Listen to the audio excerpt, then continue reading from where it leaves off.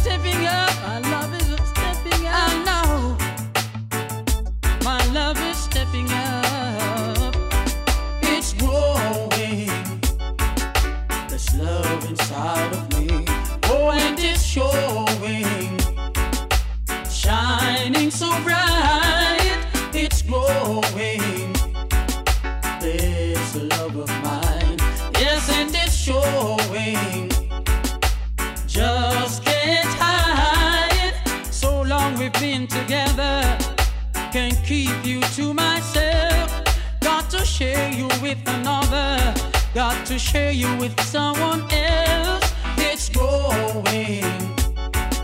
This love inside of me. Oh, and it's showing. Shining so bright.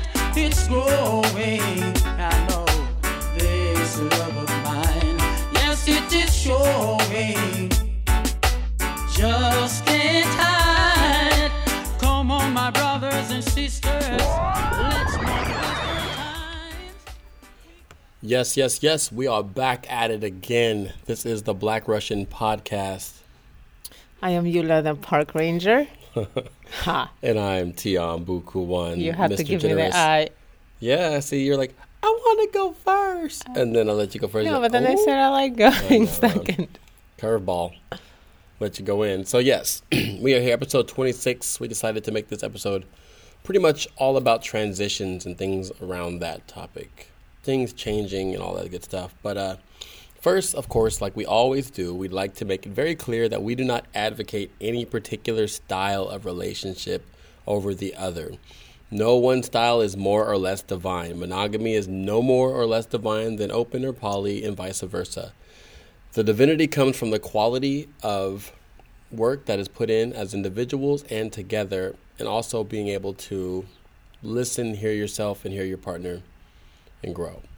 One thing we are totally against is anything that is mandated against the ability of individual decision-making process. So mandated monogamy, no. Mandated non-monogamy, no. Mandated polygamy, no. No mandates. No mandates. Always be able to control your path and decision-making processes. Hot damn it.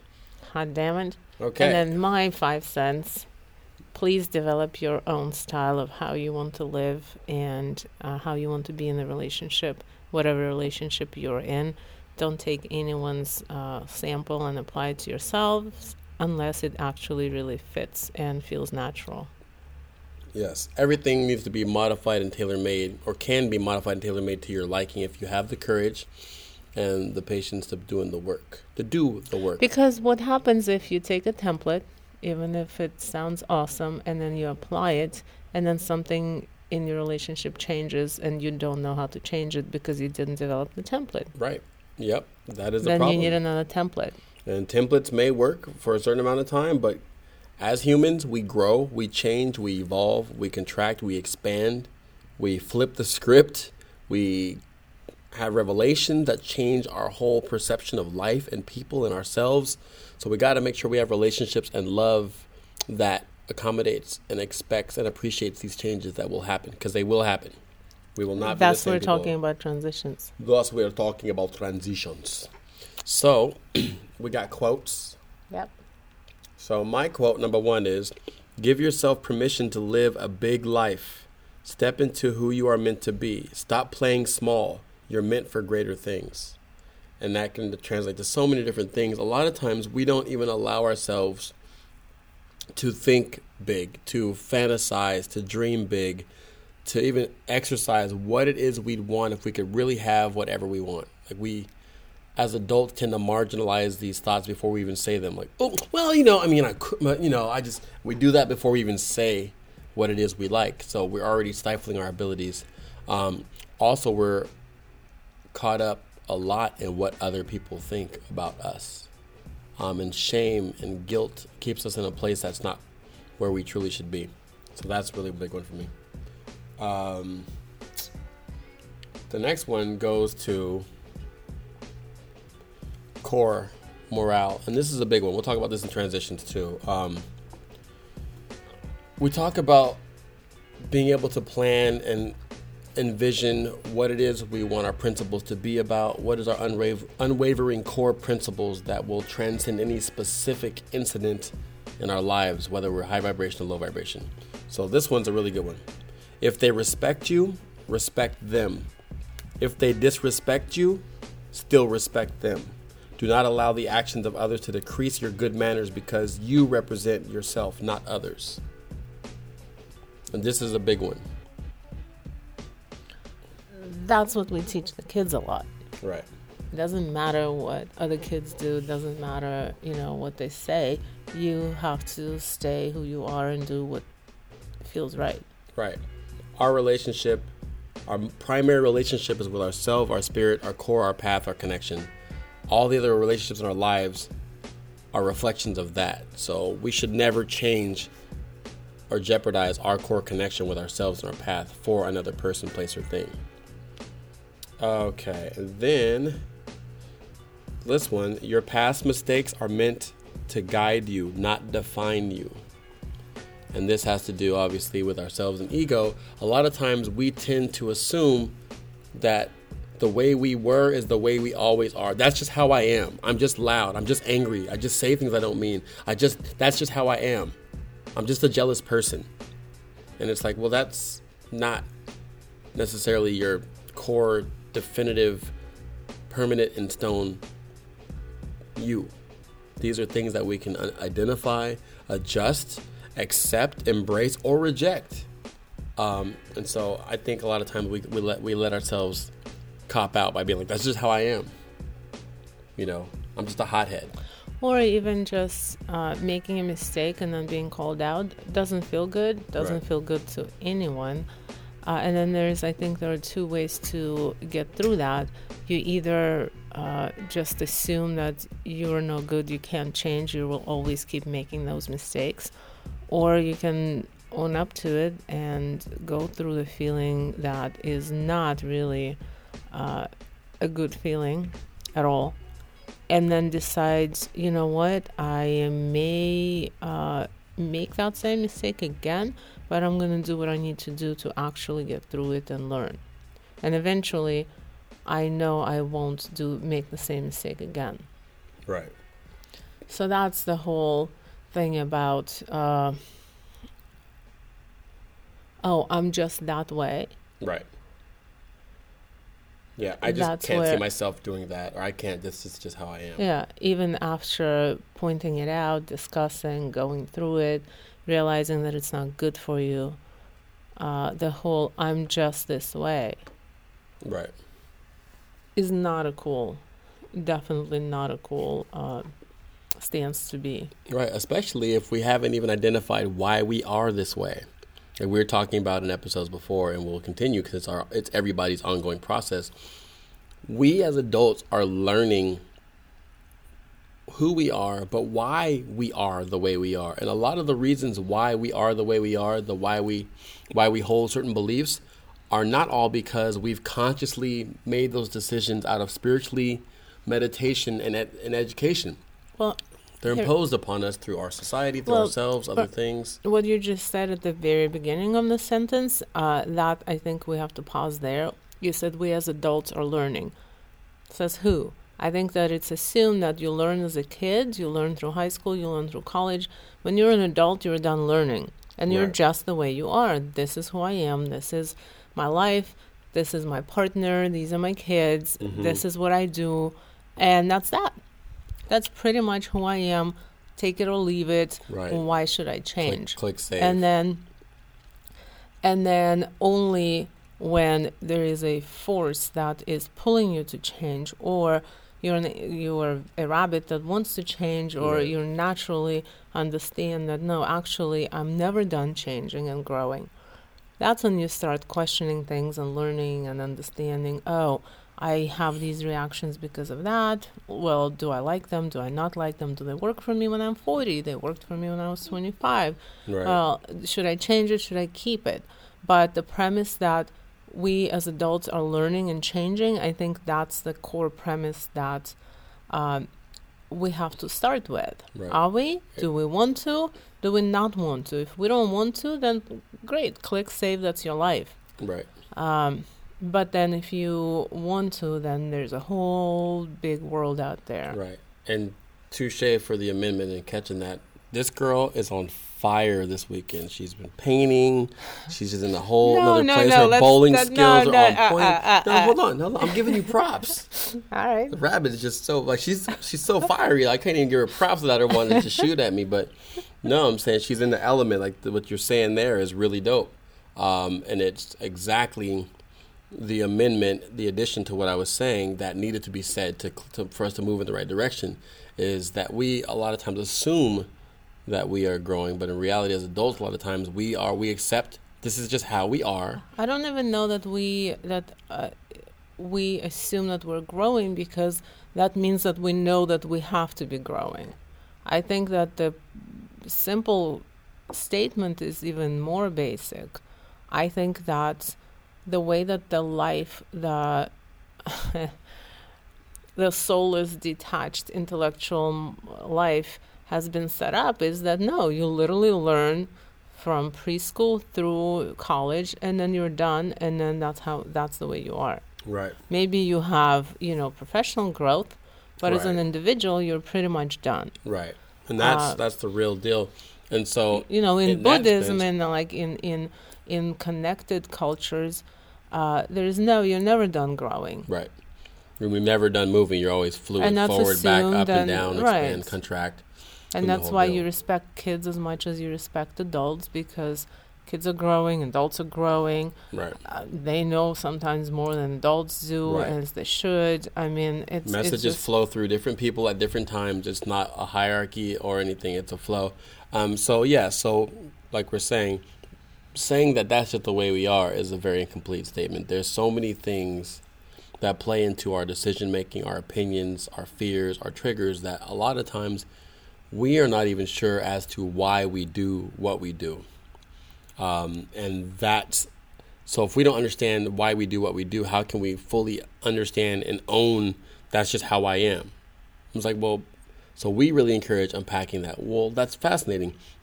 Have you thought about why it is you react this way to certain things? Why is it you are the way you are? Why? Where does it come from? And as we've discovered and continue to discover, once you start pulling that little cord down, you start finding out a lot of the shit that we think defines us was not a conscious choice and was not an educated decision. Can we talk about the show that you started watching? The gay... No. Not the crazy zombie suburban wife show. Oh. No. The You don't want to talk about Santa Clarita Diet? Shit, no. Hell no. No. Ew. It was amazing, though. I was so excited to come home to like watch it with you, because I'm like, this is gonna go really, really good, and it's gonna be like, it's like a Dexter but funny, or it's just gonna be like how it was when I had you watch Saw for the first time. So it was more Robot Chicken than Saw. Well, yeah, it's a comedy, but fairly gory. I guess it was a little too gory. Yeah. Okay, so you mean Queer Eye? Yeah. Okay, go ahead. Yeah, the Queer Eye for the straight guy. I watched half of an episode, but that's a really cool thing. Like a typical older white, what does he call himself? You can't fix ugly? Well, yeah, but like, I don't know, 60, super set in his ways. Yeah.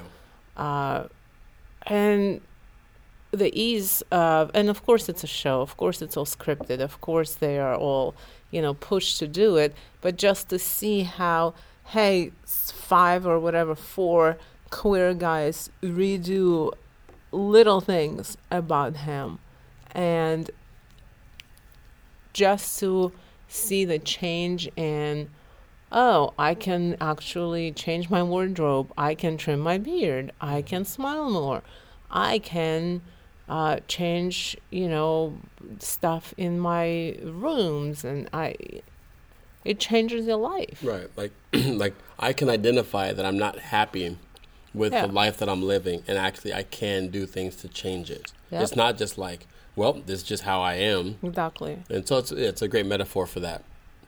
Do you want to go into your quotes? Sure. Or we can talk about Santa Clarita Diet some more. Before the show runs away from us. Let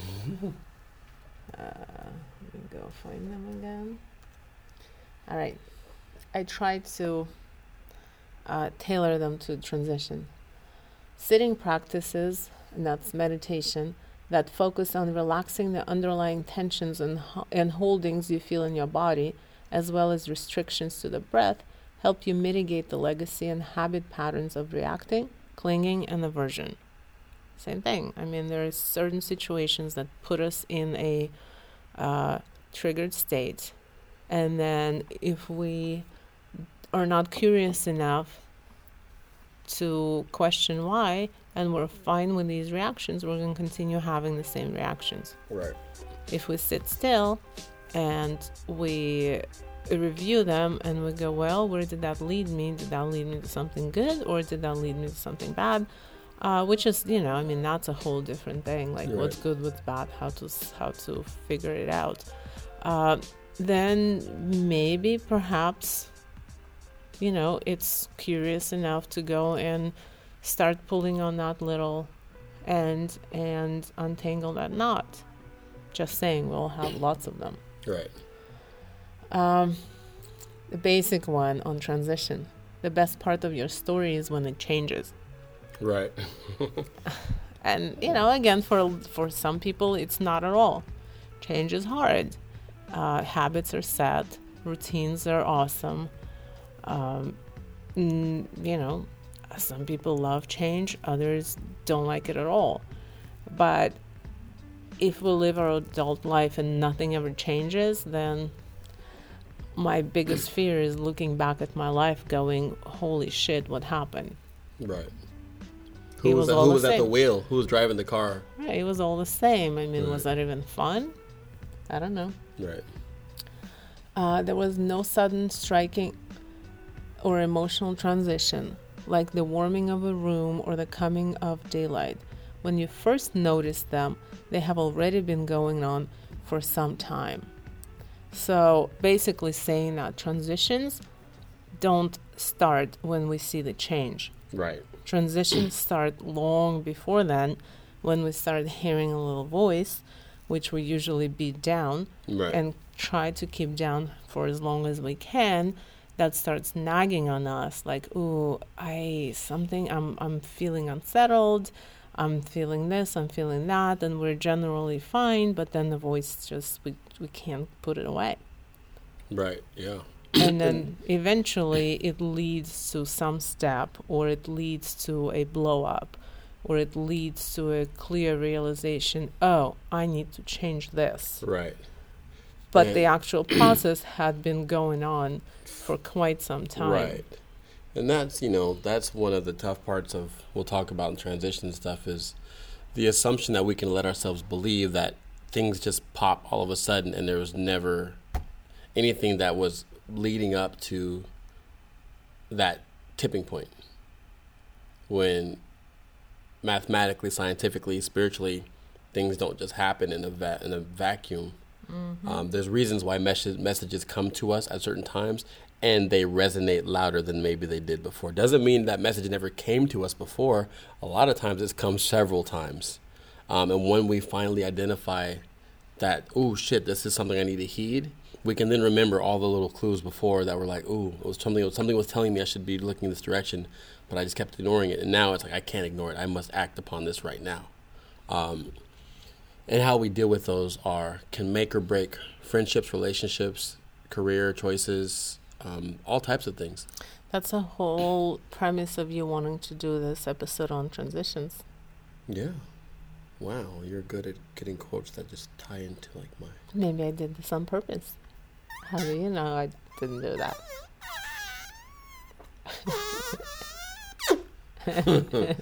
Okay. Those all three of your quotes? Yeah. Yep. All right, cool. I led you straight into it. Boom. Timing is becoming impeccable. I'm telling you, she's on fire. She's just all on fire. You're not. I should buy a lottery ticket. What? I'm not pregnant. No, I know you're not pregnant. I was. How do you know I'm not pregnant? I was seeing if you're still wearing your magic plug. Oh my fucking God, Jesus Christ! Come on. What? What? We're Keep not gonna- talking. No. Stop. We're gonna. So, this is completely side note, but on this podcast Oh we're my gonna talk about God. this thing. So, we got you 3 anal plugs that look like little medallions on the back end of them, like a small, medium, and large. The small, she says, is a his size, and the large size is a her size. But anyway, so we decided to play with one today, and it was neat. So we kept it in while we went bowling. We kept it in. Our joint. We decided it was a good idea for her to keep it in. So she kept it in during bowling, and there was actually some discovery that actually it may have, kind of aided Some strikes. some strikes and some flow. So random side thing, but women or Things we men, do, yeah, women things- or men, if you like these type of things and you like thoughts of random sexual goofiness during the day, during your mundane work or your routine stuff, get an anal plug, slide it in, keep it in the whole day, and every now and then you'll remember that and it will tickle you in a weird. Okay, but I digress. Yeah, then you start walking down the street or in the office or at the store. You're like, I wonder how many of these people have anal plugs in. How many of these people, the ones who are smiling, do you guys have a plug in too? That's a whole new pickup line. You seem extra happy today. But yes, and then maybe they can get like mood ones, like with a change color medallion depending on your mood. But then you have to have like some way of seeing it. Yeah, look back at it. I can't. You can't see it? No. Really? You can't arch your back and look back and see? No. What do you See mean? how big my butt is? Please. Jesus. Anyways, it's a fun tidbit. She's not wearing it anymore. I guess she took it out because she wanted to get serious for the podcast. But, all right. So, recap, episode 25. All right. So- we talked about female fighter mode. Maybe some of that soapbox is still with me. Right. The soapbox. Yes, the dangers of the soapbox. Knowing when and where to use your fire and your force. I think just knowing that it's a thing, and if we don't put it away, it's going to affect our interactions that shouldn't be affected by that mode. Right. Yes. And identifying, before we get on our soapboxes, what is our goal and who is the real enemy? And if we dig deep, the enemy is not a person. It's not the penis. It's not the white skin. It's the energy. It's the fear. It's the hate. It's the jealousy. So if we're really fighting that, we have to make sure that when we blast and shoot our flames, we're shooting at the hate, the energy. We're not shooting at the messenger. We're shooting at the message. So that way we don't perpetuate the hate that hate made. Yeah. What else we get into? So we talked about that, which led us into talking about more women at the top of corporations, political organizations, in the government. Is that necessarily an indication of things changing for the better? No, because you have to look into and make sure that the woman that is at the top is actually representing change, and it's not copying or even improving the skills that men developed to get to the top, because the unhealthy cutthroat skills in particular. Yep. Then we talked about the preferences in an open relationship. Right. Yeah. The preferences of do you want your partner to have one core partner that they spend their time with in their heart and energy, or do you want them to have multiples? And then we got into that. When we talked about that, we really started talking about be careful what you wish for, and also not micromanaging and not trying to create template structures, create trust and faith and empowerment, and then discuss how it's working and share it, but not try to create these unnatural templates. And that goes into, one of the questions that came up from our good friend. And, she was saying a friend of hers who's in an open marriage feels like she would like her husband to not see people for more than a couple months. She's worried about emotional ties. Yeah, do we want to talk about it now? Yeah, this is episode 25 part of it. That makes zero sense to me. To me, this is like a weird mix of two concepts. One that is used a lot in the gay community, they're just random hookups, and the rule would be no hooking up with one specific person more than once. Right. And that pretty much fulfills your I gotta go have sex with somebody else, and guarantees there'll be no attachment of any sort. So, I get that if that's your thing. Or another style that is more of a polyamory, understanding that what we really need is a deep connection with someone outside, someone other than our primary partner, because there's only so much that we can get there, and we need to have new energy circulating all the time to make sure that what we have with a primary partner doesn't stagnate and doesn't become the old boring routine thing where even the good things die. In that mode, you hope to meet someone that you do develop a close relationship with that contributes to you feeling good about yourself and helps you see everything in a slightly different way, and you connect with them. I mean, it's expected that you develop an emotional connection. Right. So this whole premise of I would like my partner to not see someone for more than a couple of months. Well, a couple of months is long enough to actually develop a real connection. Right. So then it's not the random hookup where it's just sex, but it's also cut off when you see that I actually like this person and I can see how we are contributing to each other and this is cool. And then you're supposed to cut it off. So, I mean, to me, it's either like it's a weird mix that makes no sense. Right. If you're so concerned, if your rules in this open relationship that, hey, you can have sex, but you cannot develop an emotional attachment, then just have random sex with random people. Don't go more than a couple of times and move on to the next person. Right, or pay for it, like you're or saying. To me, like the easiest thing is just pay for it. I mean, it's expensive, but there's no attachment there. And, you don't have to question your spouse. Right. And to me, it seems like that's a setup for just a series of broken hearts and resentment all around. And that's not good for energy. That's horrible for your karma. Well, and it's really bad for the women that are on the other side. Right. Yeah, it's not. And also it's not natural. It's a very unnatural thing. I would always ask, why does this person want this rule? What are they hoping to protect? What are they afraid of what's happening? Well, I think, I would have to project and be like, okay, so the woman understands, all right, my husband wants to have sex with more than just me. That makes sense to me. Fine, I understand. And he is allowed to do that. What I don't want him to do is get emotionally attached and develop another relationship on the side, which I cannot control, which will threaten me and possibly grow into a relationship that will eclipse ours, and then ours breaks, and there goes my marriage.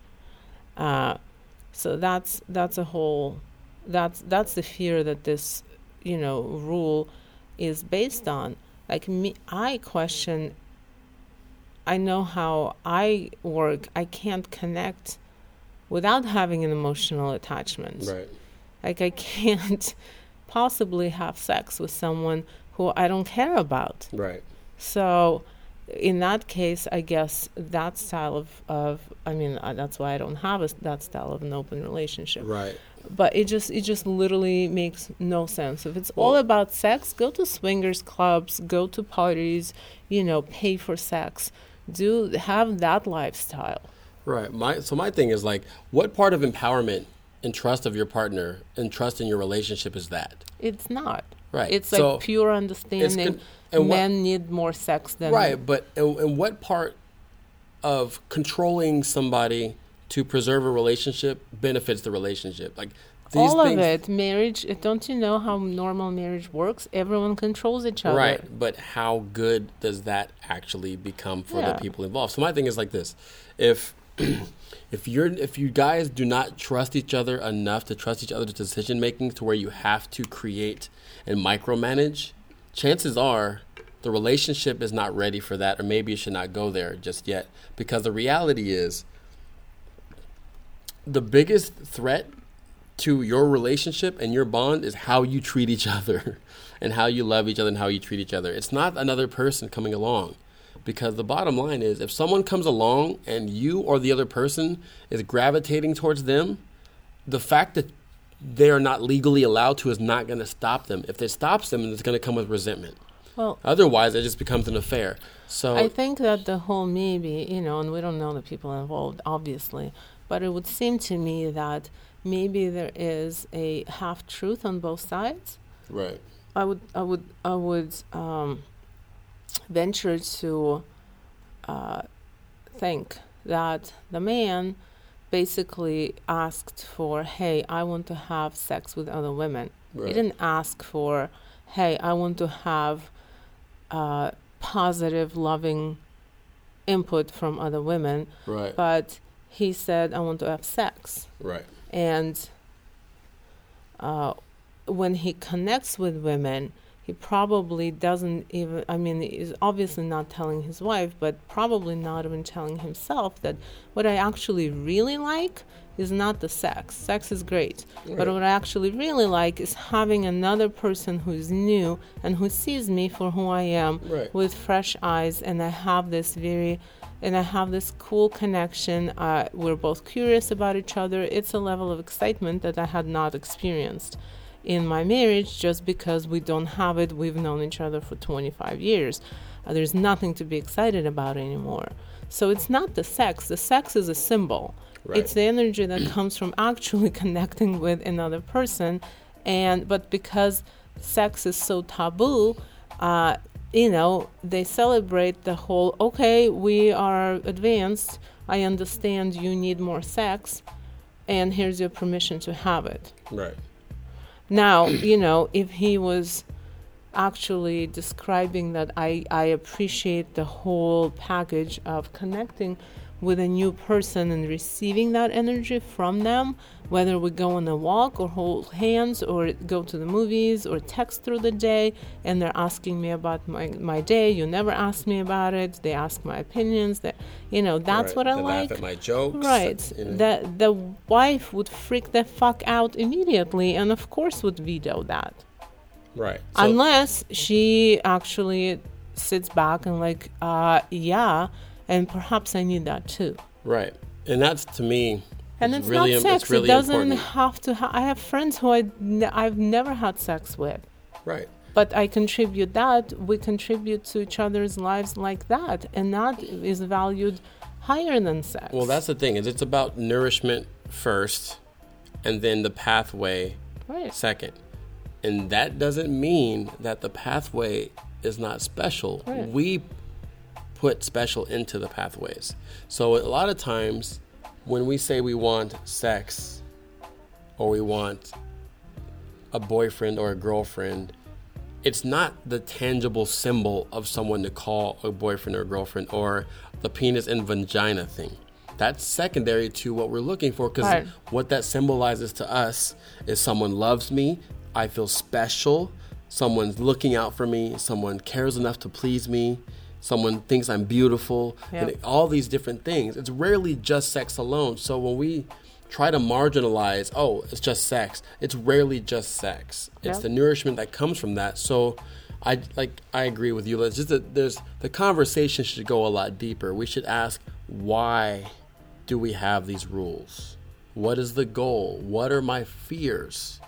Well, and I think, what is it you want from going out? Right, exactly. That's the first question. So around. I would be, and I think that the reason, I know that the reason why I had never questioned your lifestyle choices is because I've always clearly known what it is that you get out of it. Right. I mean, there's not a mystery there at all. Right. It's like you being on stage. It's like you touring. It's like you showing off your skills to somebody who'd never seen them, regardless of what they are. That's what it is. Right. It's that energy that you receive from connecting with people that appreciate you. That's it. That's not a mystery at all. Sex comes with it in these relationships. It doesn't come with, being on stage or skating or painting or, creating some new business venture.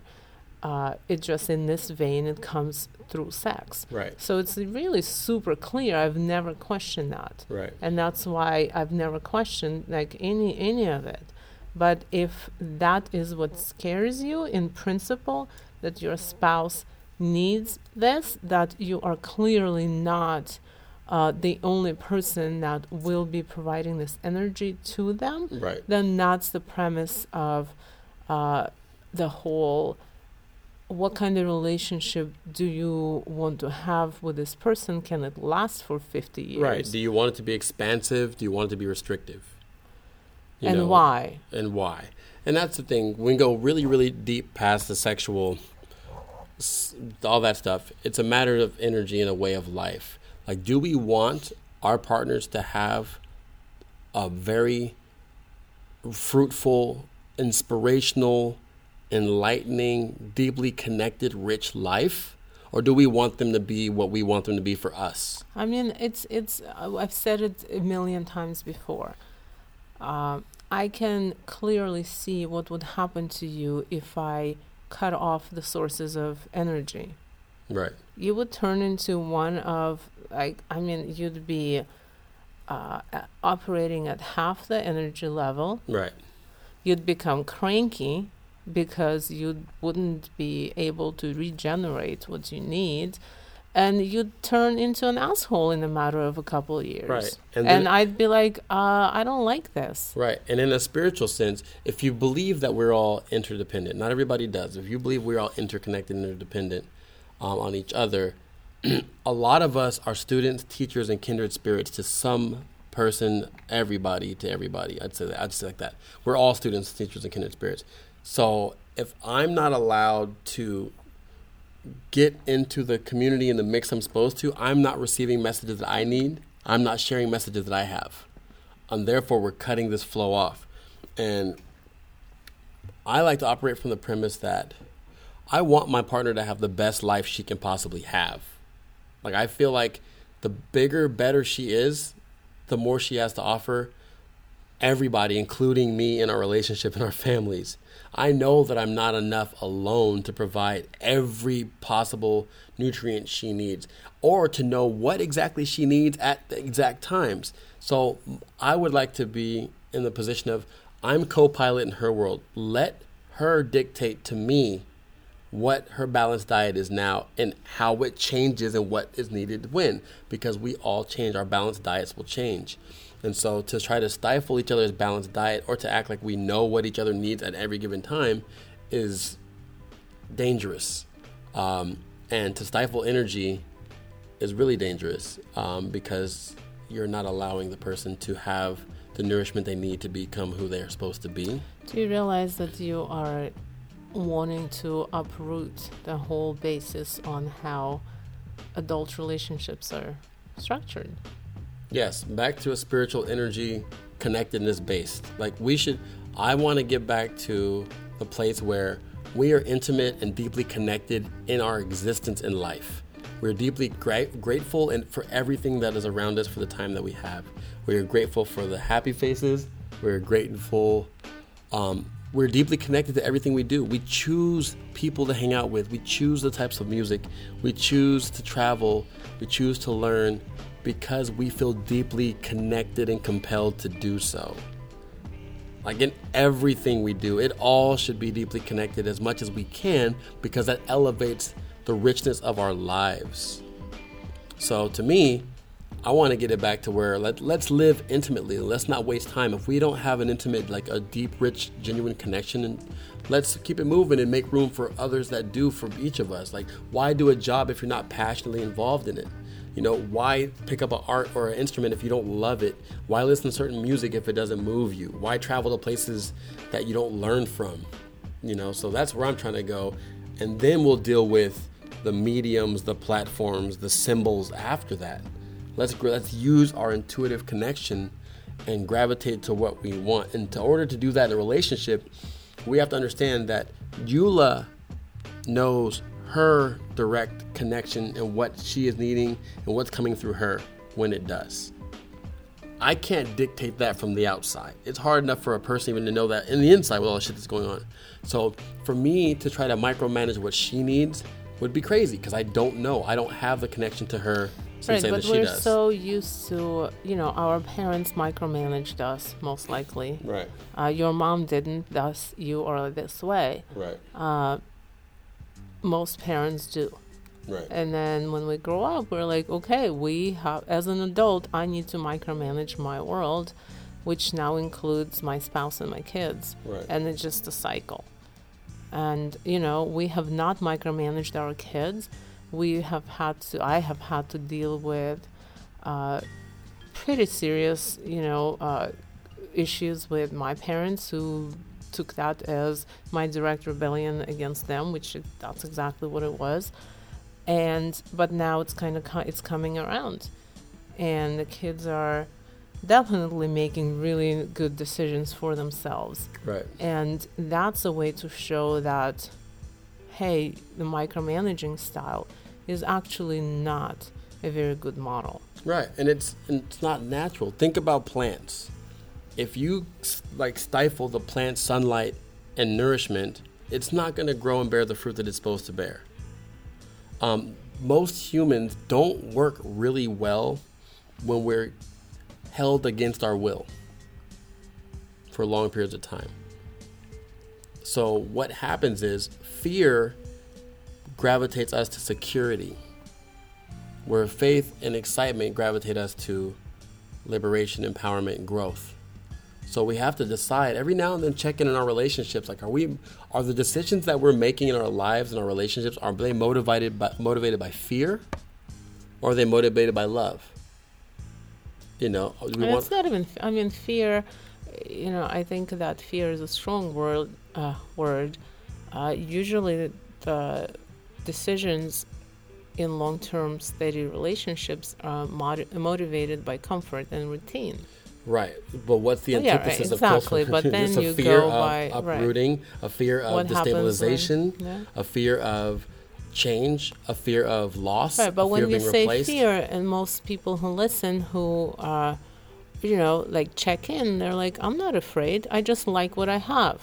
Right, never. Right, so why. Let's not when you throw fear out there, it puts it would put a lot of people on the defense. Like, no, I'm not afraid, but I really like what I like, and I really like this routine, and I really like this comfort. Right. So we're like, great. So do 95% of people, and that may be great, and may be hiding something. Right. So truly. A lot of the times, our push is to ask yourself why you do what you do and why you like what you like. If it's out of love that you do, then continue. But if it's out of a fear, like, I like this because it's secure, because I'm afraid that if they do that, someone's going to go crazy and who knows what the fuck's going to happen. Yep. Then ask yourself at that point, is that a fear you want to keep? Maybe it is. There's healthy fears. We're all afraid of some shit, but just to be self-aware beyond the surface. We aren't just the way we are because we consciously thought about it. There are many reasons that go into why we do, why we like what we like. And a lot of them could be as simple as, where I grew up, the people around me did this. And anybody who didn't do that was looked at as crazy, as an outsider, and was treated very bad. So I learned very early that if I want to be treated good, I will do these things. If I want to be treated bad, I will do that. And I don't want to be treated bad, so I'm going to do this. So many of those reasons that go into that. So that's a long recap. Yeah. That's cool. So, okay, cool. We got the recap of episode 25. There's a lot of really good stuff in that episode. And we talked about romantic love. Romantic love, too. Okay, we can talk about it later. No, we can talk about romantic love, recap just for a minute, then we'll take a break, and then we'll go into transitions. Yeah. So, what did we learn about romantic love? That it's bullshit. I think what we learned was that it's a fantasy created for us, and if we're not careful, we can be manipulated through the expert use of specific language, specific gestures, specific settings that are created by people that know that romantic love or romance is what can influence usually women, but I'm sure men too. Yeah. So like I don't know, romance, the way that it's sold in fairy tales and movies and books, with flowers and chocolates and wining and dining and diamond rings and happily ever after, can be very misleading. Well, misleading, but also disingenuous? a false premise to create a relationship on, or Right. even a false dream to have. I want this romantic love. I don't have it. Okay, well, what is it? Right. Like, What define are your the romance. what are the nutrients you're truly looking for when you say you want these flowers, you want somebody to Right. sweep you off your feet? Yeah. What are the nutrients? It's the same thing as saying I want sex. For what? What are the nutrients? Yeah. And let's focus on the nutrients Yeah, and then let the symbols fall as they may. yeah, But a lot of times we just fall in love with the symbols, yeah. right? Like, ooh, we see a handsome man who's got muscles and a nice car. The symbol could be he's successful, he's happy, he has everything I want in a man. Then you go meet him and you find out he's insecure, narcissistic, and has an alcohol addiction. You can't tell that by seeing somebody. Yeah. You can't tell if someone's good or bad when they hand you flowers and say, "Hey, baby, I miss you." Yep. So, That was romantic love. Fuck it. Fucking, it's subjective. Like what you like, but go deeper into understanding why you like it, and make sure that when you accept it, you can ask the person, "What is it you mean when you hand me these flowers? What is it you mean when you say, Can baby, you baby, imagine I miss you you?" go on a date, they give you flowers, you're like, oh great, thank you. Now what do you mean? I could be like, "Hey, great, this is fascinating," because different people give different flowers for different reasons. What is it you're saying with this? Because we're saying things. Make it a fascinating conversation. It can be fucking foreplay. You can learn something about a person. Or they'll be like, "I don't know. I know women like it. I read it in the book. I read it in the book. Women like it, so I just give it to them." And then that'll probably make you feel a little bit different about that romantic love, Right. wouldn't you? If he's like, "I don't know, shit, women like the shit. I tend to get more sex when I give them flowers." And you go, "Oh, does that still feel like romantic love to you?" Yeah. Bomba-clad romantic love. The Black Russian Podcast, episode 26, Transitions and Eras.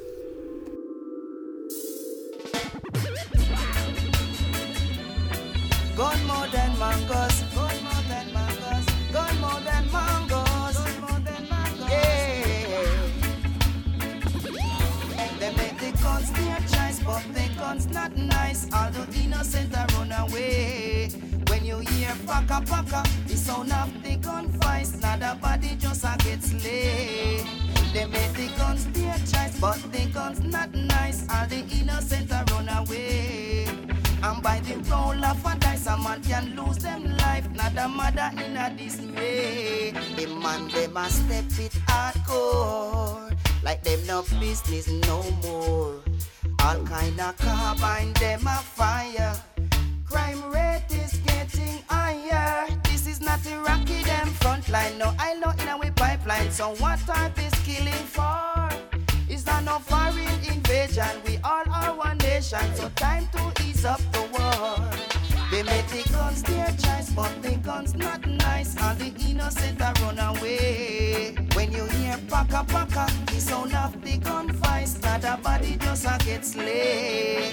They make the guns their choice, but the guns not nice. All the innocent are run away. And by the roll of a dice, a man can lose them life. Not a mama in a dismay.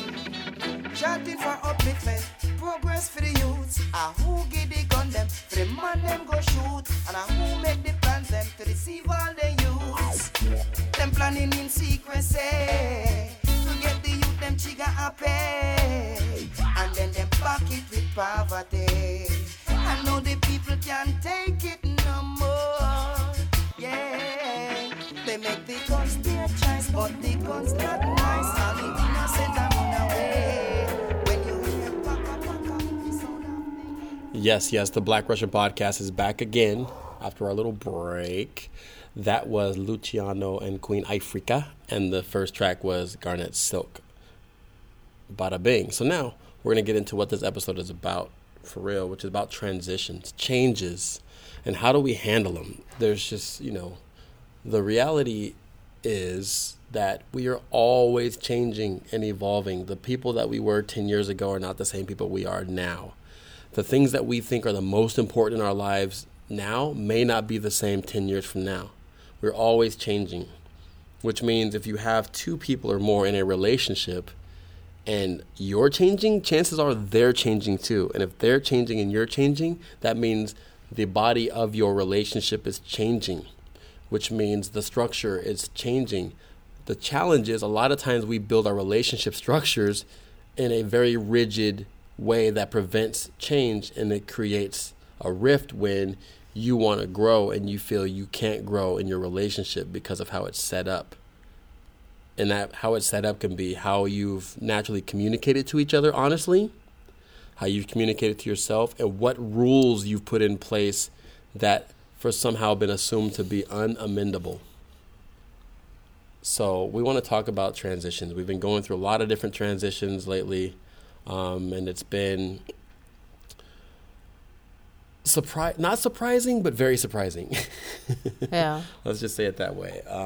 We know about impermanence. We expect it. I've been through several amazing parts of my life, whether it was through career or through relationships or passions in my life that have come to very abrupt endings that are I would have never expected 2 weeks before. Yeah, your management career came to we could have probably predicted it. We knew something was going to change. We didn't predict that the whole thing was going to come to a screeching halt. No. And it literally 3 weeks before, it was things going the best they've ever gone. Yeah. With small little okay, this person's brought a new person into their lives who's kind of different, but we've dealt with different and crazy before. And then it was blam, done. 12 years, done. Yeah. And didn't talk for 3 years after that. Nope. And so I've had this happen many times. So I'm aware of it. I honor it. I know it's going to happen. I know we have no idea what's going on in people's lives, what transitions are building up in their lives that are leading to this. But also, we just don't know what the fuck's going to happen in life in general. Yeah. So things are going to change. They're always going to change. That's why we talk about being grateful today, because you just don't know how much longer we're going to have the things that we love. But that's not a excuse to just disengage, to be unemotional about things. Life is about being invested, right? So when you're invested, things hurt. Yeah. And things get shocked. But not a reason to not be in love or not invest heavily, but it's pretty fucking fascinating. So I really wanted to focus on transitions. So let's get into it. How do we handle these transitions? So let's, for example, we'll talk about, a transition that's kind of common in what we're talking about being on this Black Russian podcast, being non-monogamous, so on and so forth, is, the transition of going from monogamous married relationship to a non-monogamous open relationship style. These things are very, very sensitive, very delicate, and they should be handled with as much care, as much attentiveness as possible, because transitions are fucking uncomfortable.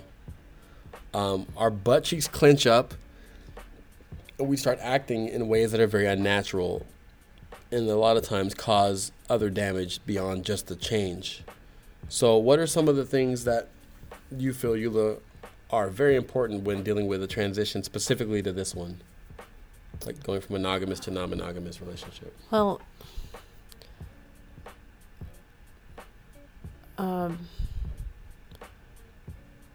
I think that assumed one is being direct and truthful. Right. That's an assumed one. But then being able to, I think what's not assumed is that you also have to talk about the super duper sensitive parts of what you feel, your fears, your actual direct fears, our instinct, my instinct for years, was to hide it. Right. And not talk about it because it's shameful. It's something I shouldn't be feeling. It's something that I'm concerned if I bring it up, he's going to dismiss because, we've addressed it so many times. I shouldn't be feeling it.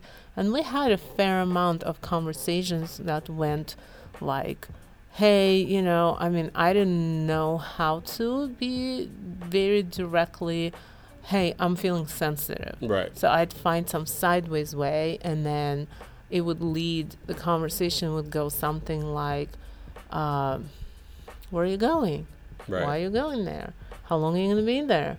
When are you coming home? To then finally, by the time Tion's like, oh, you're just being sensitive. That's your way of showing that you're Right. just insecure and sensitive. Then he's like, well, we have talked about this a million times. You should have a library of references to go into. I have written 10 songs for you you should go into. Right. Or I have written a million emails you should have saved. I know you have a file with all of those. How about you just go there? And I'm like, no, I want to hear all of this from you again right now. Right. And he is not in the space of mind because I didn't come to him directly saying, hey, listen, I know all is great. I'm just feeling really insecure and sensitive. That's a totally different conversation. So I think what happens is, yes, we decide we will be open. We understand that it's very sensitive. We understand we have to be truthful. We still do not understand that we have to be very truthful with actually how we feel, what our lows are. Right. And consistently be open about it, because every day is a different feeling, a different thought. But I think a big issue in the beginning, or big challenge, is a lot of times when relationships go from monogamous to non-monogamous, there are a lot of revelations about a person's feelings that they may have not shared with each other. Well, exactly, and that's why I say that it's really what I'm understanding is that it's really, really important to be truthful about those feelings as they come up, because Right. Before, like, supposedly, if you guys have been in a long-term marriage and you decided to change it, you have put thought into it. I mean, we're all smart people. We don't do these things on a whim. We put a lot of thought into it, so we have analyzed them. Right. Now, we may have not told the other partner to the degree of our personal analysis or we of these even things. didn't even feel it. Like, different people have different abilities to feel the reality when they analyze things. You can predict how you will feel. You can practically feel it in your head when you put yourself in this situation. Right. I don't have that ability. It's either because I don't know how to, or I tend to not be honest with myself in those situations. I can easily create a full-on scenario and show myself going through it perfectly fine. Right. I'd be like, yeah, I'll be somewhat sensitive, but it's fine. My logic is going to carry me through. And when the actual reality hits, I'm not prepared. So, then I'm actually a lot more sensitive than I told you before I was going to be. So now what do I do with it? Do I come to you and say, hey, I didn't expect to be so sensitive. Let's talk about it. I don't think I want to change anything. I just want some help dealing with this. Right. And that would be the straight line theory of just being direct about it. Or we pretend that, no, it's all good. I will handle it myself. I don't, I signed up for this. I didn't tell her the whole degree of how I'm going to feel, or him. So I get to deal with it myself. That's an honorable thing to do. Right. And so... And then that starts, guessing some people can do that, and it's fine. I was never able to do that because shit comes out sideways when I don't expect it, and it leads to really unpleasant consequences. Right. And before we realize what the goal of what's being said is, it's a whole long different story. So what can happen when you decide to make such a dramatic change?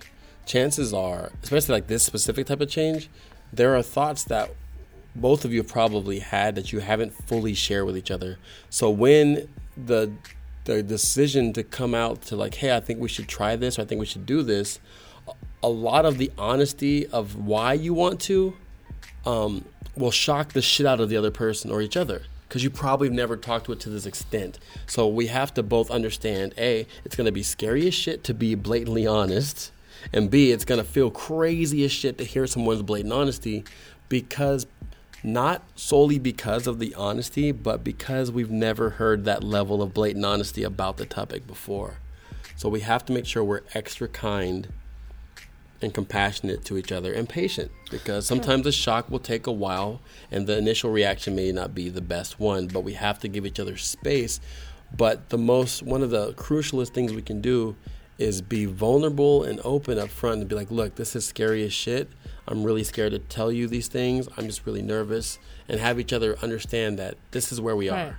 And, I've been wanting this for a while, and not be afraid. It's very scary, I know, for women to be like, I've not been as sexually attracted to you in our routine for some years. I started thinking a while ago that I think I would benefit from having more sexual and romantic interactions outside of our marriage. I actually think it would help my overall state of being, which would help me be here with us, because I do love us. That's probably a very scary thing for a woman to say to a man. Well, I mean, first of all, the woman has to get to that point, because I think as soon as, the number one thought, if I realize, oh, I'm not so sexually attracted to my husband, is, holy shit, what do I do now? Right. My second thought is, ooh, I actually caught myself fantasizing about being with some other people. Right. Ooh, what does that mean? Well, the only logical solution in the current state of relationships is, we have to separate, or I have to cheat. Right. We're not taught to think that actually, if I'm brave enough, I can see how me having relationships outside of marriage that my husband allows me to have will improve our marriage. That's a pretty fucking advanced line of thought, which is very easy for us to follow. Right. But it's not at all an easy line to find for an average person who had never thought about it. Right. And because like the number one knee jerk will be, holy shit, I'm either now subjected to this lifetime sentence of being with a man I'm not attracted to, or I have to cheat, or I have to leave him and find someone I am attracted to. Right.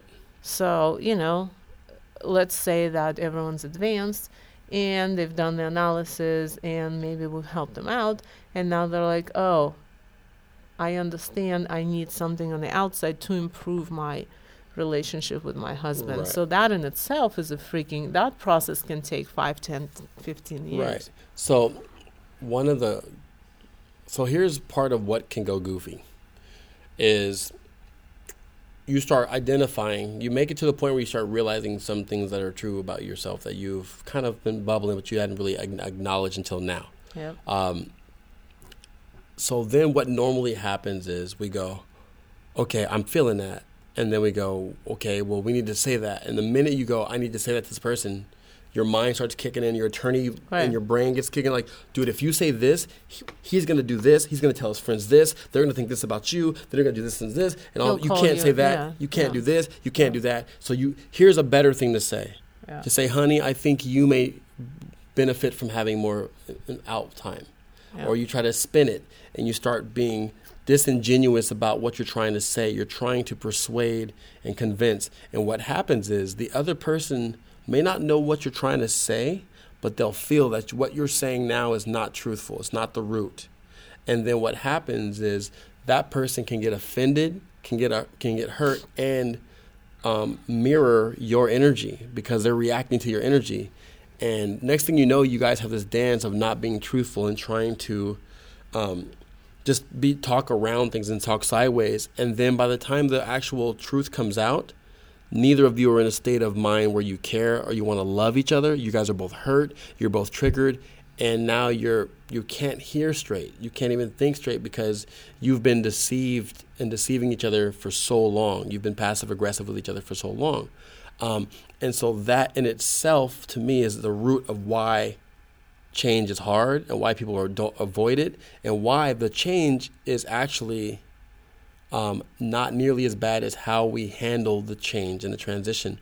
A lot of times we're not completely truthful and direct about what it is we are trying to do and why. You know, we spend a lot of time saying, it's not you, you're great, you've been perfect, you've been awesome, it's just me. I just feel like, and then we don't say completely the truth of what it really is about. Or the other way around. I mean, the one way, it's either equally as bad, or no, you need to change this, you have to change that.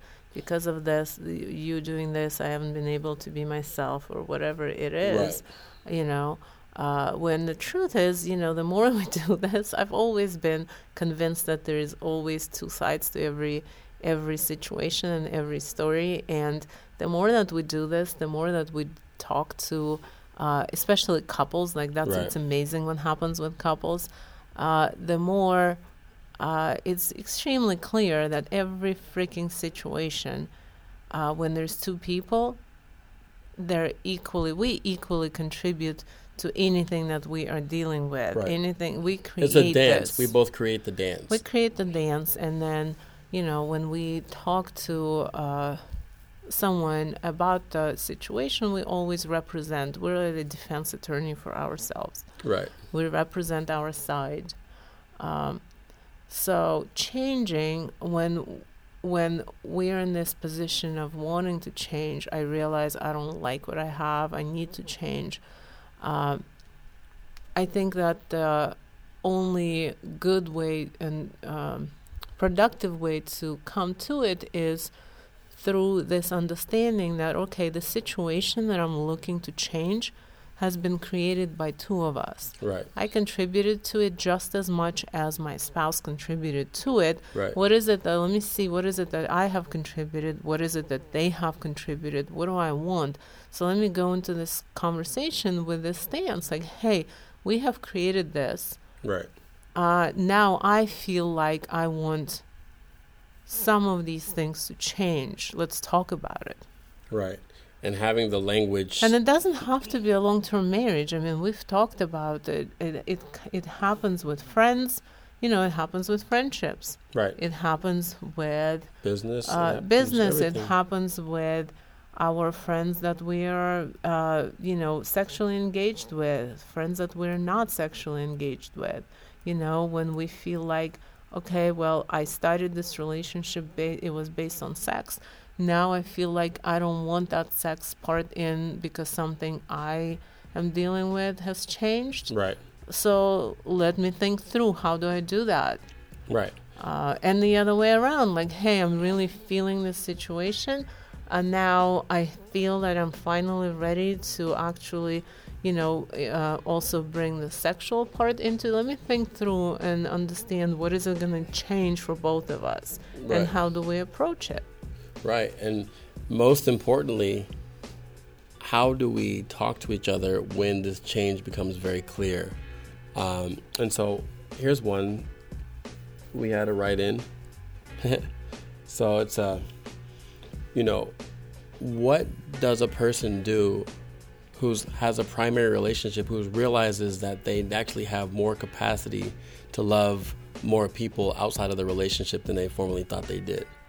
And their partner is pretty used to them just loving them with a tiny bit of things on the side. Like, that's a huge transition, Right, it's a big and one. then, knowing her situation, she didn't know that that's what she wanted. She's realizing it as they go. So, following the same straight line theory and everything that we talked about and how to handle change, right? You have to be like, hey, listen, through these last couple of months, I have clearly realized where I thought I didn't need anything. Now I'm clearly seeing what has been lacking is me using all this extra energy that I have on more people to love. Right. And love in whatever ways that I find that works for me. Right. And also, when... And then see where that goes. You're hot today, boy. Well, no, you didn't let me finish my thing. Well, I've been like, damn, like I'm trying to get a word in, but no, I like it. I like being able to just listen when you're on fire.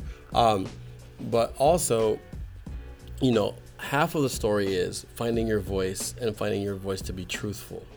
The other half is remembering you're in a relationship and you care about this person and their feelings.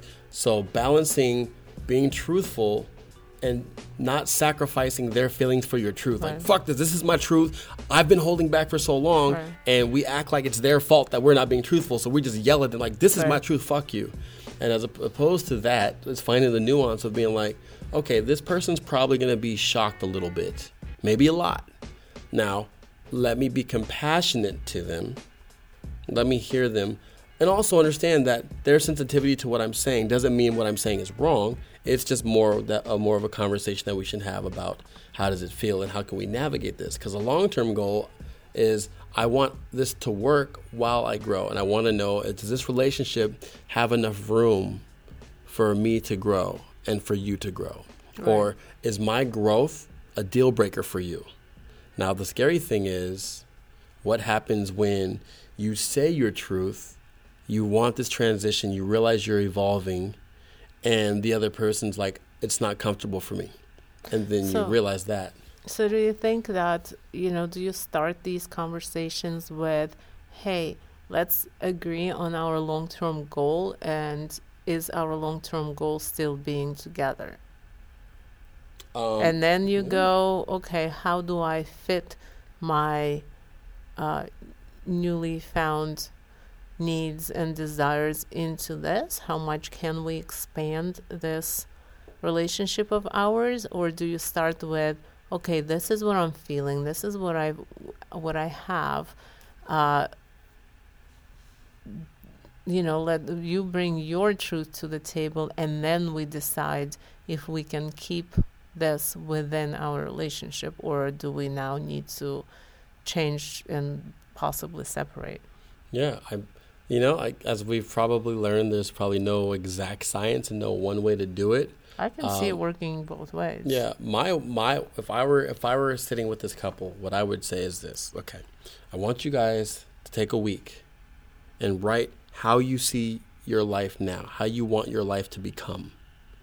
Who do you want to become now? What does your life look like? Separately. Right. Take a week without separately. Without talking to each other about it. And then bring that to the table in a space where there's someone can hold the space. So that way right. no one gets defensive and freaks out and starts making you feel like shit for yours or right. not feel good enough for yours. And then share each other your bold, honest truth. And then go, okay, is there room for me to grow this way and for you to have your growth or comforts this way in this relationship? And determine from there. That's one way, that would be the way I would suggest, because it's like... So if it was you and I, right, what would we do?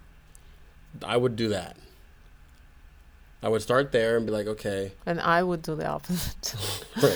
Right. So we would have two sessions, one where she would lead, and one I would play her game and go, okay, let's do it your way, and then I do it, we go my way, and then we figure it out. It's kind of like, and I say that with, pretty strong conviction, because when I took that year to analyze what you and I had, when I had, it was like my first layer of truth, like, oh, yeah, this is his life. He's not going to change. Right. This is my reality. I spent a year and I analyzed it all, and I'm like, no, I want to be with him. I don't not want to be with him.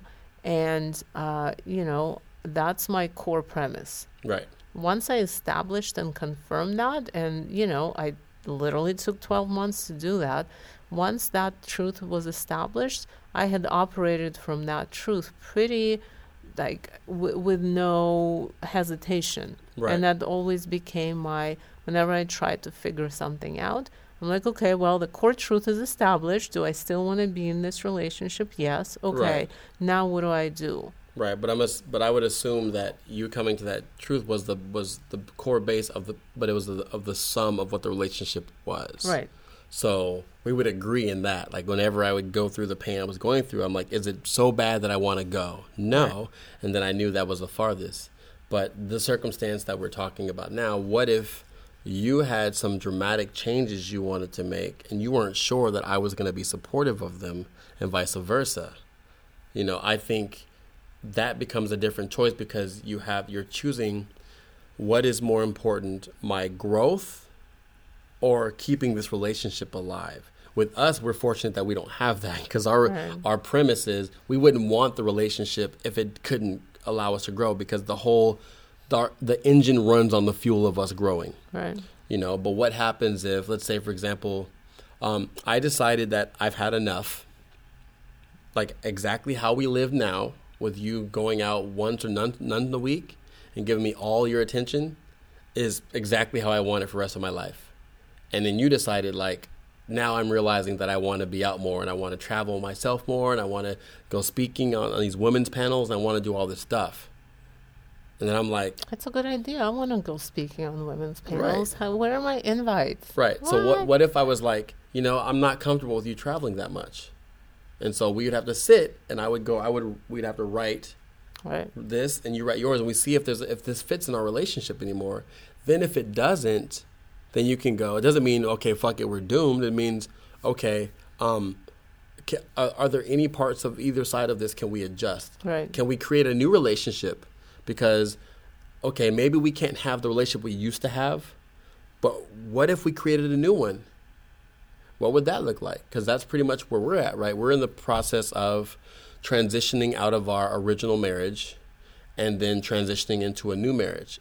And so in the new marriage, it's supposed to be a 2.0 to where we learn from the past and we try to amend what parts didn't work for us or what part we outgrew to make sure that, you know, it best suits who we are now moving forward with room to, you know, transition, change, and expand. So for this couple, I would definitely say take each individual time to write out their truth, articulate their truth of what they want and what they feel they need right now. What is their balanced diet? Yeah. And then come back and share it because there very well could be one person may be really into expanding in a very flowing way and one person's like, I'm not. And any expansion needs to be very slow and very controlled. Yeah. And neither of them are wrong. Yep. They both deserve what they want. But the hard part is, can we minimize the damage of how we talk to each other in a transition and just be truthful about what it is? Because a lot of times we get hurt in the minutia, in the passive aggressiveness, in the we're both not being fully truthful. So we're kicking the can down the road and creating new wounds that have nothing to do with the actual change that we're trying to make. Yeah, no, that's pretty much what I said. Bring your truth to the table, but also remember to be very kind to and empathetic to the other side. Right. Yes, you feel like you want more growth and they feel they want more stability. Both have to literally feel the other side and be very empathetic to it. Right. Otherwise, it's going to turn pretty ugly. One's going to be defensive, the other one's going to be annoyed and turned off. Right. And, the honesty of things, if you truly want what's best for each other, one of the options you have to exercise is agree to disagree. Yeah. Because sometimes we change, and the relationship that we thought meant the world to us in the first 25 years may not mean that the next. Just because we loved something before that was a big part of our lives, it may not be a part of it. A big part of my life was touring for 14, 15 years. Like, it was a huge part of my life. Yeah. And then all of a sudden it was gone. And now it's not a huge part of my life. Think about there's certain music that you just lived by, or fashions or foods. And now it's like, I don't even think about or that even shit. people you were in love with and couldn't live without. Right, or people you were in love with and couldn't live without. And you know, I mean, the problem with making this change, you know, later in life is that, you know, our first loves lasted a year, right, 2 years. It's easier, and we didn't, you know, we didn't grow the roots. right. We And have now kids we and have families kids and houses and careers and habits, and the roots are, you know, 10, 15, 20, 30 years long. right, Like making a change from that situation is it's exponentially harder, because now you also, not only your habits are so much more ingrained, it's very difficult to distinguish between I love this person to this person has been a fixture in my life for the Right. last 20 years. I don't know what I would do without them. Of course you don't, because you literally haven't done anything without them for 20 years. Right. How would you know what would you do without them? right. And, All of that is overwhelming and scary and difficult, like Right. super difficult. And a lot of times we are in something for so long that we start to assume that it's default that we can't live without this Yeah. person or can't.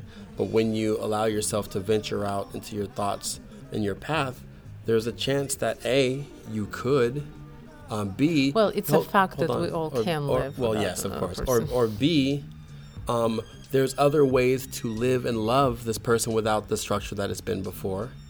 And C, your path and your purpose may be more important now than the current relationship you are in. And you may have to transition out of it. The hard part is pondering that as a possibility. Yep. Talking about that to each other as a possibility.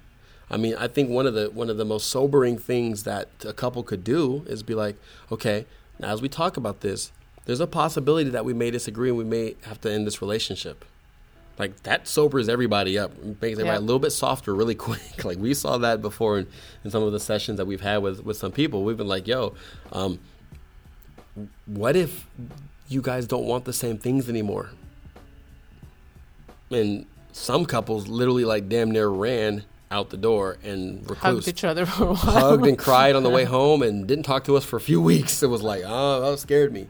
So this goes into testing, you know, are you about love and growth in yourself and the relationship, even if that means not together?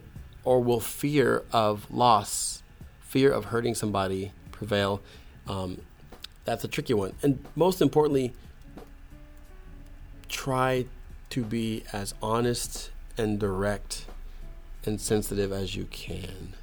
I'm hurt. Tion is hurt.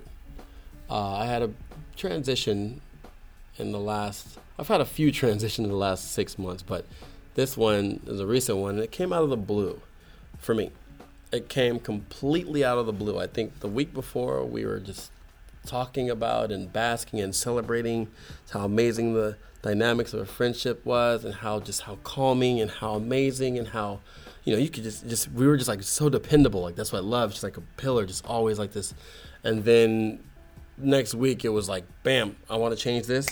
Boom. And I was like, I had no idea why or where this came from. And then there were several different things that were said to me as to why, but they weren't linear. They weren't part of the same thread. And so my thing was like, where did this come from? Like, it must have been something building up. And the person was like, no, I just realized it then, like 2 days ago. And I told you the minute I realized it. And I was like, okay, but after a few days, there's still no more? Nope, it just came then. And there were several different things that came up in the conversation that I was confused. And I was like, what does that mean? What does this mean? What does that mean? And we couldn't get to a point in our conversation to where we both felt like we fully understood each other. And then it got off the rails. Got defensive, you know, intensity raised up. And then it pretty much was like, we both got off the phone feeling like, wow, I've never seen this part of this person before. I'm totally confused. I guess I'm not going to get the other information that I feel is there. And, she left thinking that I'm mean and I was bullying, and she was standing her ground and I'm an ass, and the transition that she was asking for, going from, one that was more sexual to one that was more platonic, that change alone would have been fine. It would have hurt. I would have asked to understand why, but it would have been fine. The actual sex, the amount of time we spent doing that versus the amount of time we spent doting on each other, being a part of each other's overall lives and being supportive of each other was way bigger. But the way we handled the transition just made it to where that part is in jeopardy now. Like, who knows? And so that's what became a big personal thing to me right now is like, from my perspective, I go, if someone's going to make a dramatic change into our dynamic, how would I like them to do that? And I realized I would like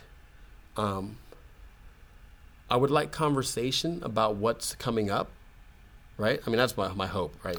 Well, I mean, as a friend, because all of your relationships are first based on friendship, which is a true friendship, not right. just, I'm going to call myself a friend and then we hook up here and there right. and we chat. No, but it's based on friendship. So as a friend, I think to me what's the most frustrating in this situation is that there's like the world that wasn't shared with us is so wide and deep, and it's great. I mean, there's lots of treasure there, and there's lots of complicated processes and all that.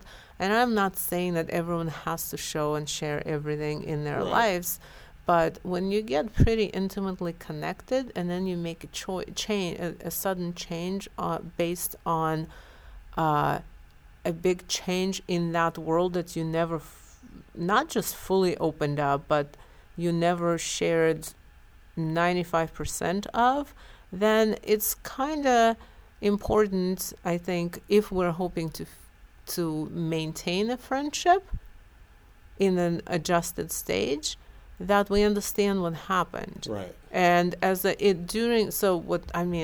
everyone's different, and I'm definitely not a good example of a good sharer, but, I'm learning.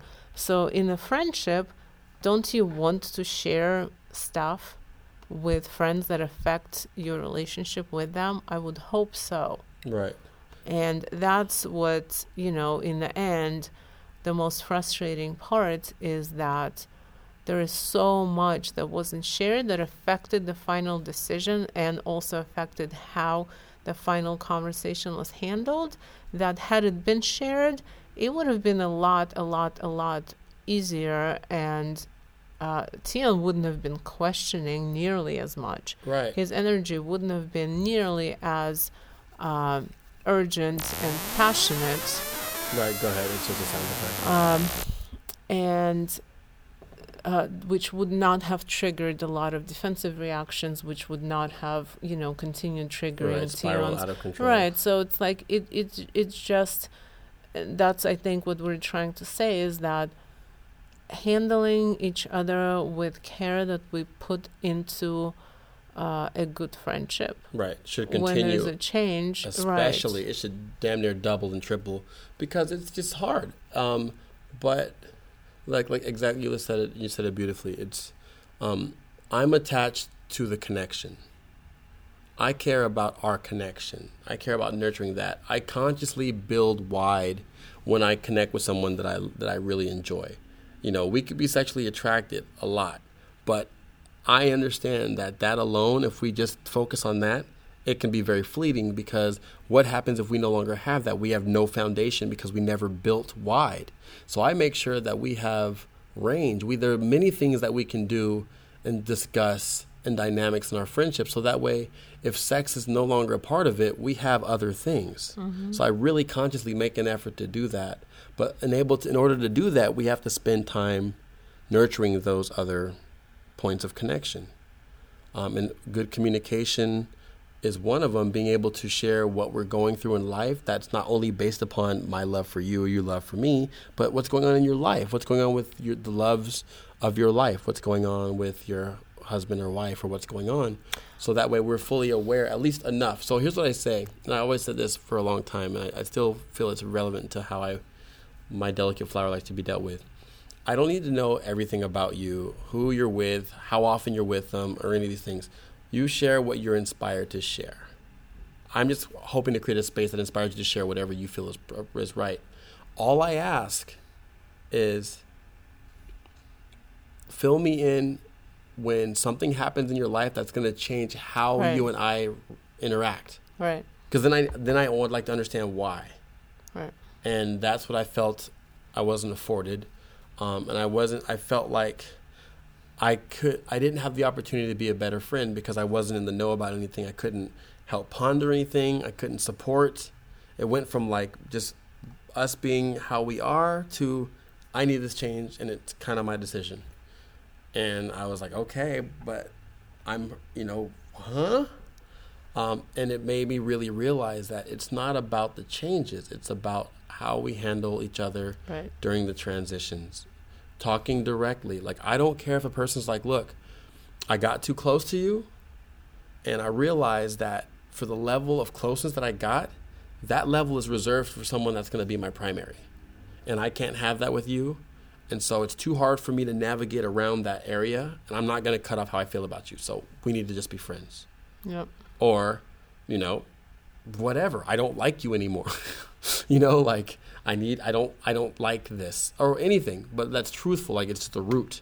And I don't feel this person was not trying to be truthful. I want to be very clear. I don't think she was trying to not be truthful. It was just in the state of being and how she felt. I don't know. Maybe she didn't want to tell me the truth. Maybe she feels she didn't have to tell me the truth. Maybe she felt that I was like all these other people who flashed on her and fuck me. I don't know. And that's the hardest part. And that's the part that doesn't calm the spirit. I can deal with pain. I can deal with hurt. I can deal with transition. And my spirit holds me down and says it's all good. It's hard, but give thanks for the time you guys spent. The hardest part is when I don't understand why or how. Yeah, but then you also learn that there's obviously times that you never know. There will guaranteed be times you will not know. That you never know. But since we are in the business of helping create better relationships through communication, that is definitely something that came up. Right. And I can see being tempted to make a change and slide out of it with minimum communication. Right. It's very tempting, especially if you have other stuff that you are concerned about that is bigger than this. Right. Then, why waste energy? I can just say this and literally slide out of it without any hopefully damage to anyone, and that one is done, and then I go and deal with the big piece that I really do need to invest in and deal with. I can see how it's very, very tempting. Now every interaction that we have creates a consequence and a piece of karma, so it's just that we have to remember that some people will take this me sliding out of a relationship with no explanation as par for the course and take it in stride. Other people will actually be really hurt by that, and it will shake their foundation, their belief in our friendship. So it's super. If we are for the straight line theory, then we should just continue that way. Also, what it does, firsthand, what it does to me is it makes me question their value of the friendship. If they can just turn on a drop of a dime, dramatically change it, don't feel they need to explain more than whatever they felt was okay and walk away, to me, it makes me question the value that they have on that. Because when you value something and something changes, you want to make sure that they understand, or you want to attempt to. No guarantees we'll understand each other, but you want to spend a little more time attempting to that. And to me, those type of transition, short text message or whatever changes, that type of stuff, that's meant for someone you just met when you're kind of dating. Like, it's not working out, sorry. Or like you go on a Tinder date and it wasn't a match. And you're like, yeah, it was cool, but no, I'm not good with that. But like for someone that you're deeply connected with, rooted, family, love, like to me, my sensitive ass self, to me, it's like it deserves a little bit more. So that's me. That's our sensitive stuff. That's the transitions. But I think, like we said, we talked about it ad nauseum about how we deal with transitions. We're going to be uncomfortable. We're going to be afraid. We may even be triggered. If we're triggered, maybe not making that declaration and transition that moment may be a cool thing to do. Maybe wait a week and then sit on it and be like, Tion, or I need to talk to you. I felt this last week and I was like, whoa. And I sat on it and I thought about it. I made sure that I didn't say anything in that state because I was very emotionally triggered. And now here's what I'm realizing, that I do need to transition this relationship, and this is why. And then I could go, okay, wow, that's interesting. So, okay, how did you get to there? Well, because I thought about this, and these things, and then with this and this, and it would have just made a big deal. I think when we make brash decisions during a traumatic state or triggered state, it's very dangerous because it's hard for us to come off compassionate and loving and clear. Like it's just hard. You take a few days, sit on it for a while.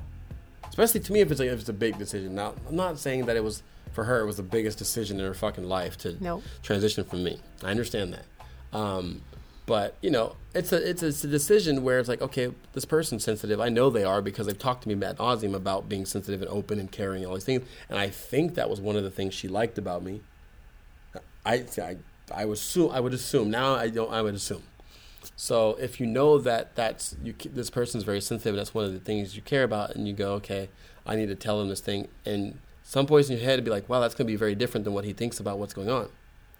So I would think, I'd be like, well, let me sit on that for a few days. Let me just kind of, what's the rush? He's not coming over like tomorrow. Like we have time. Like there's literally a time. And so it was just really like, yeah, no, but, we all go through transitions. Everyone faces change. We all hopefully do the best we can. Sometimes our best is just that was the best. And, maybe next time, if we realize that best last time wasn't really the best and we should do something different next time, it'll be better. Right. Yeah, and this is not an exact science. We're not perfect. The goal with transitions, also with the pain that's being felt or maybe the frustration or the fight, is to remember that the reason why you're frustrated, the reason why you want understanding is because you care a lot about the person. So when we leave that circumstance, if it's resolved or not, remember the love. Remember that you care about this person. And so I don't want it to sound like if someone transitions and you don't like the way they did it, fuck them. It's more of just find a way to find peace in yourself to where you can move forward and not feel like this is unresolved and it's going to kill you. But also, care about that person. Know that their person's going through whatever they're going through. And there's probably, most likely, hella shit that is going on that we don't know about that played a role in that decision. Yep. And maybe if we're kind and we leave that space open, maybe we'll understand. So it doesn't help you when you're able to share all this stuff with me and I know, the other person involved and you go through this versus going through it by yourself? Yes, it does, because me and you talk about everything and I trust your opinion and I know your compassion, I know your understanding of me, and I know your outside perspective of me and other people. So, and you always, you honor truth and perspective, and you're pretty solid about that. Like, you won't ride with me because I'm your husband. If I'm wrong, or if you see there's parts that I'm not seeing, you will point them out to me. And that's a very valuable thing. You won't just be like, yeah, fuck that, and just ride with me and be like, ride or die. I don't give a fuck if you were wrong. You'll actually be like, yo, like have you thought about this? Do you understand this? And so it does help. It helps give me an outside perspective because, my mind spins looking for understanding and clarity. Like I'm trying to put together the pieces to the puzzle and there's pieces missing. And so, the fact that you have a relationship with this person and you guys talk about things that me and this person probably never talked about, clearly, you can help. Maybe there's some other pieces of insight that you can help me understand what would be the reasons that this came about. Right. And that to me is the actual main benefit of being in this kind of a relationship with you. And we're able to share this part. Right. Before, you would have been dealing with it by yourself. I would Right. have been feeling something. I wouldn't have known what it is that I'm Right. feeling. You're processing. I'd be like, is this me? I don't know. Right.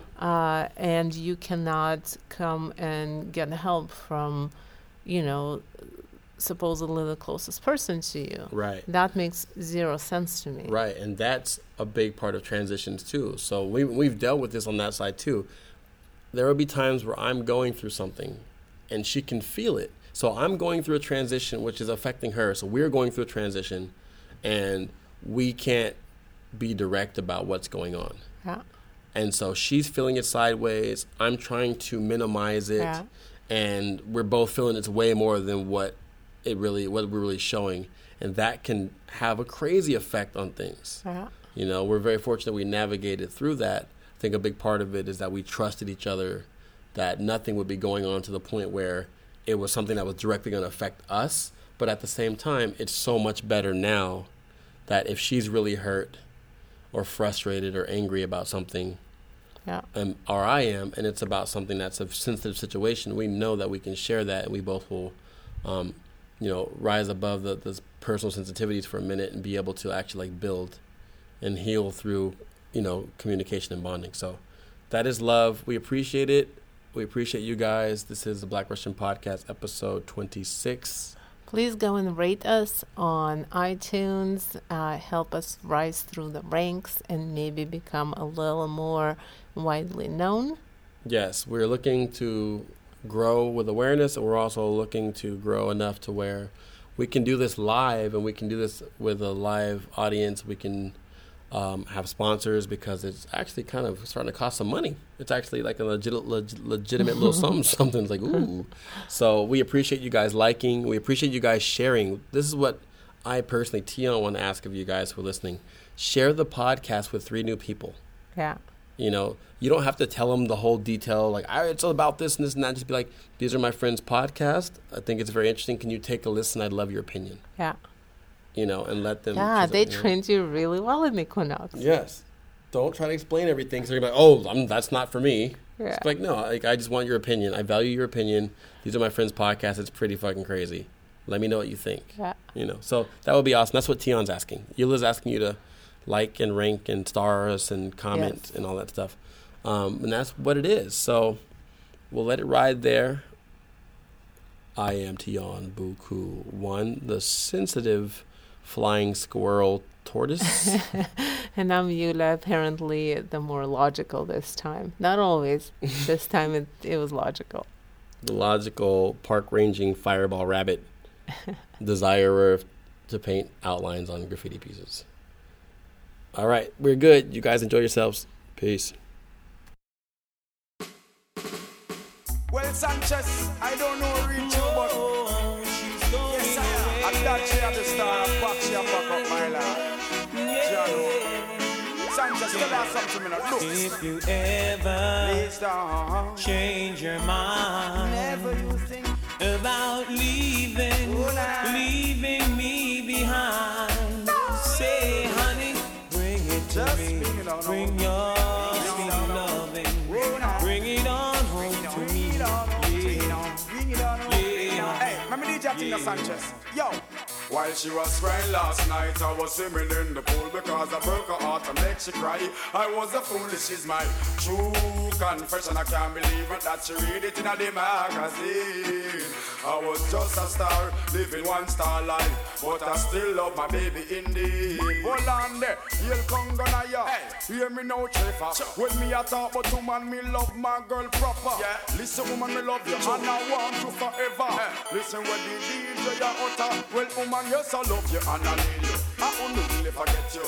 Y'all, you don't want to be my wife, I really. Hold on. I will never forget those times we spent. Fast and just sing again. Now or never. Oh, nah, Come hold me tight. Kiss me, my darling, and be mine tonight. just be mine. Tomorrow Seriously. will be too late, and it's now or never. Our love won't break. Right now. Woman, I do me want.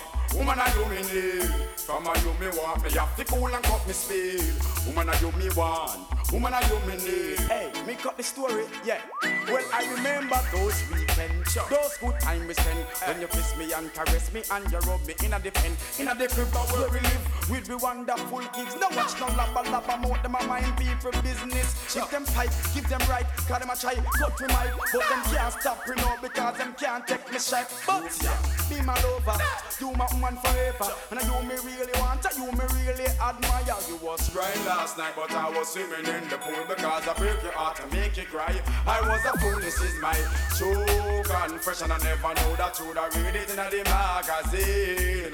I was just a star, living one star life, but she didn't really mean nothing to me. So if you ever change your mind about leaving me behind, say honey, bring it to me.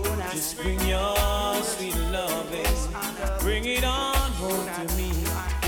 Yeah. Yo.